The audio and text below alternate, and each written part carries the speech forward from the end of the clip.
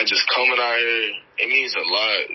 It's like, you know, just growing up, like, you see people, like, you know, you want to be like them, like, seeing everybody on the field when they was in high school, but you're still in elementary, you're like, dang, I want to be out there one day.